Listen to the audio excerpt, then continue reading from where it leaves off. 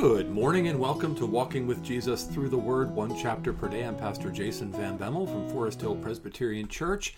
It's day 528 and we come to Psalm 78. Interesting psalm for us to be coming to today because it's a maskil of Asaph. And just yesterday we were in 1 Chronicles 6, which was the genealogy of the tribe of Levi. And part of what we saw in that genealogy was when David appointed Asaph and Korah as two heads of singing families within the tribe of Levi, and so the sons of Korah and then the Asaph line. So this is written by someone from within that Asaph line. Perhaps by the original Asaph himself, or perhaps by one of his descendants. And then we also observed yesterday that one of the responsibilities of the Levites was to teach the law to God's people so they would know the law. And this is a teaching psalm. A maskil is a teaching psalm. And as we'll see as we go through it, it's largely teaching about the law, but also about the history of God's dealings with his people. And so it is teaching the word of God to the people of God through song, which is a very appropriate thing for the tribe of Levi to be doing. Let's pray. Heavenly Father, thank you for the opportunity we have to be in your word this morning. It's a gift and a blessing to be able to be together, and your word is a tremendous treasure to us. We pray that you would write Psalm 78 on our hearts this morning, and we pray this in Jesus' name. Amen. All right, Psalm 78, as I said, it is a maskil of Asaph. Give ear, O my people, to my teaching. Incline your ears to the words of my mouth. I will utter my mouth in a parable. I will utter dark sayings from of old, things that we have heard and known that our fathers have told us. We will not hide them from their children, but tell to the coming generation the glorious deeds of the Lord and his might and the wonders that he has done. He established a testimony in Jacob and appointed a law in Israel, which he commanded our fathers to teach their children, that the next generation might know him, the children yet unborn, and arise and tell them to their children, so that they should set their hope in God, and not forget the works of God, but keep his commandments, and that they should not be like their fathers, a stubborn and rebellious generation, a generation whose spirit was not steadfast, whose heart was not steadfast, whose spirit was not faithful to God. The Ephraimites, armed with the bow, turned back on the day of battle. They did not keep God's covenant, but refused to walk according to his law. They forgot his works and the wonders that he had shown them. In the sight of their fathers, he performed wonders in the land of Egypt. In the fields of Zoan, he divided the sea and let them pass through it. He made the waters stand like a heap. In the daytime, he led them with a cloud, and all the night with a fiery light. He split rocks in the wilderness and gave them to drink abundantly as from the deep.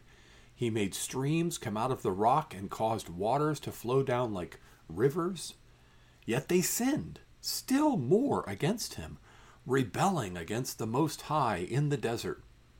They tested God in their heart by demanding the food they craved. They spoke against God, saying, "Can God spread a table in the wilderness?" He struck the rock so that water gushed out and streams overflowed. Can he also give bread and provide meat for his people? Therefore, when the Lord heard, he was full of wrath. A fire was kindled against Jacob. His anger rose against Israel because they did not believe in God and did not trust his saving power. Yet he commanded the skies above and opened the doors of heaven until he rained down on them manna to eat and gave them the grain of heaven. Men ate of the bread of the angels. He sent them food in abundance. He caused the east wind to blow in the heavens, and by his power he led them out by the south wind. He rained meat on them like dust, winged birds like the sand of the seas. He let them fall in the midst of their camp, all around their dwellings, and they ate and were filled, well filled, for he gave them what they craved. But before they had satisfied their craving, while the food was still in their mouths, the anger of God rose against them, and he killed the strongest of them and laid low the young men of Israel. In spite of all this, they still sinned. Despite his wonders, they did not believe. So he made their days vanish like a breath, and their years in terror. When he killed them, they sought him. They repented and sought God earnestly. They remembered that God was their rock, the Most High, their Redeemer. But they flattered him with their mouths. They lied to him with their tongues. Their heart was not steadfast toward him. They were not faithful to his covenant. Yet he, being compassionate, atoned for their iniquity and did not destroy them. He restrained his anger often and did not stir up all his wrath. He remembered that they were but flesh, a wind that passes and comes not again. How often they rebelled against him in the wilderness and grieved him in the desert. They tested God again and again and provoked the Holy One of Israel. They did not remember his power on the day when he redeemed them from the foe, when he performed his signs in Egypt and his marvels in the fields of Zoan. He turned their rivers to blood, so that they could not drink of their streams. He sent among them swarms of flies which devoured them, and frogs which destroyed them. He gave their crops to the destroying locust, and the fruit of their labor to the locust. He destroyed their vines with hail, and their sycamores with frost. He gave over their cattle to the hail, and their flocks to thunderbolts.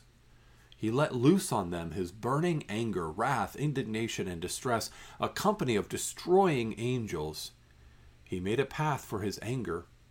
He did not spare them from death, but gave their lives over to the plague. He struck down every firstborn in Egypt, the firstfruits of their strength in the land of Ham. Then he led out his people like sheep and guided them in the wilderness like a flock. He led them in safety so that they were not afraid. But the sea overwhelmed their enemies. And he brought them into his holy land, to the mountain which his right hand had won. He drove out nations before them. He apportioned them for a possession and settled the tribes of Israel in their tents. Yet they tested and rebelled against the Most High God and did not keep his testimonies, but turned away and acted treacherously like their fathers. They twisted like a deceitful bow, for they provoked him to anger with their high places. They moved him to jealousy with their idols. When God heard, he was full of wrath, and he utterly rejected Israel. He forsook his dwelling at Shiloh, the tent where he dwelt among mankind, and delivered his power to captivity, his glory to the hand of the foe. He gave his people over to the sword and vented his wrath on his heritage. Fire devoured their young men, and their young women had no marriage song. Their priests fell by the sword, and their widows made no lamentation. Then the Lord awoke as from sleep, like a strong man shouting because of wine, and he put his adversaries to rout. He put them to everlasting shame. He rejected the tent of Joseph. He did not choose the tribe of Ephraim, but he chose the tribe of Judah, Mount Zion, which he loves. He built his sanctuary like the high heavens, like the earth, which he has founded forever. He chose David, his servant, and took him from the sheepfolds, from following the nursing ewes. He brought him to shepherd Jacob his people, Israel his inheritance. With upright heart he shepherded them and guided them with his skillful hand. Well, that is Psalm 78, a maskil of Asaph, and we can see very clearly throughout this pretty long psalm the way that Asaph is using the history of God's people to teach them. And I think this was written by the original Asaph, the one who was appointed by David, because the climax of the psalm, the culmination of it, is to teach them that David has been the one chosen by God to lead Israel, and so that all of Israel He's talking about Ephraim, right, which is a specific reference to these northern tribes, to Jacob, to Israel, to all the tribes, and he's calling them all to submit to and follow after David and the Davidic kingship and the leadership of Judah, which is the southernmost tribe. So that one is one of the early problems, and it's going to, come to a head after Solomon. But even in David's day, holding together these 12 tribes that really throughout the period of the Judges had very separate histories and fought different wars at different times, followed different judges. Very few of the judges had all of Israel behind them. They usually led a couple of tribes or a coalition of a few tribes. And so here the culmination of this is David is king. Judah has been chosen by the Lord. Everyone needs to follow him. And what's being taught them from their history is that there's disastrous consequences when you don't follow the Lord and follow his covenant.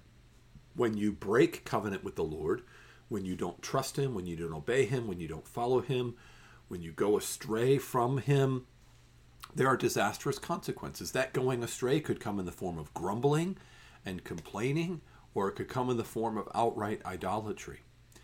And we might think, well, yeah, that Exodus generation, they were just terrible. I mean, how could they? They were fed by God with manna from heaven every day. They were blessed in ways that are just wonderful and miraculous, and yet they were grumbling in their hearts. They were complaining against God. They were going astray after idols. But we need to slow down a little bit and think with a lot more humility and introspection and realize we are blessed by God every day. Everything we have comes from God. Everything we have comes from God. And we're blessed. And yet how quickly do we complain about what we don't have? And how quickly do our hearts turn aside to the idols of the world and the promises that they're making, and we think, well, maybe if I went after that, I might get what I need there. Right? We're not that much different. Yet the good news that we have this side of the cross is to know that it's not just David, but it's the greater David. It's not just Judah, but it's the Lion of the tribe of Judah, who has come and who has fulfilled the law of God, who has taken the wrath of God upon himself.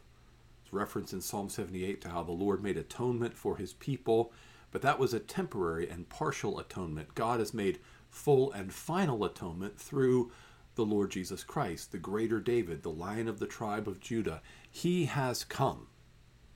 And now the call to us is to follow King Jesus. Follow after Jesus. Submit to him as our Lord and Savior. Follow after him as the captain of our salvation. Be loyal to him as the author and finisher of our faith. Lift him up as the hope of the nations, because he's the one who led us in Exodus out of our own Egypts, where we were in bondage to slavery and sin and death, and he brought us into the promised land of being in the kingdom of God, where we can fight against the giants in the land and the enemies of God's people, led by our captain. And one day he'll bring us into our eternal New Jerusalem. And so the call to us from Psalm 78 is learn from the history of the Bible to not complain, argue, grumble, get distracted, get led astray, but be thankful that Jesus has fulfilled it all, that he is the greater David and the Lion of the tribe of Judah, the Alpha and the Omega, the beginning and the end, the bright and morning star, the captain of our salvation, our everything. And we can and should follow him. Let's pray. Father, thank you for Jesus. Thank you for life in him. Fix our eyes on Jesus, the author and finisher of our faith, and let us run with endurance the race that is before us, by faith in Christ, not trusting in ourselves, not distracted by the world, but trusting in Jesus day by day. We pray this in his name. Amen. Amen. That's Psalm 78. Thanks for joining me for that. Tomorrow we'll be back in 1 Chronicles, picking up with 1 Chronicles chapter 7. Have a blessed day in the Lord.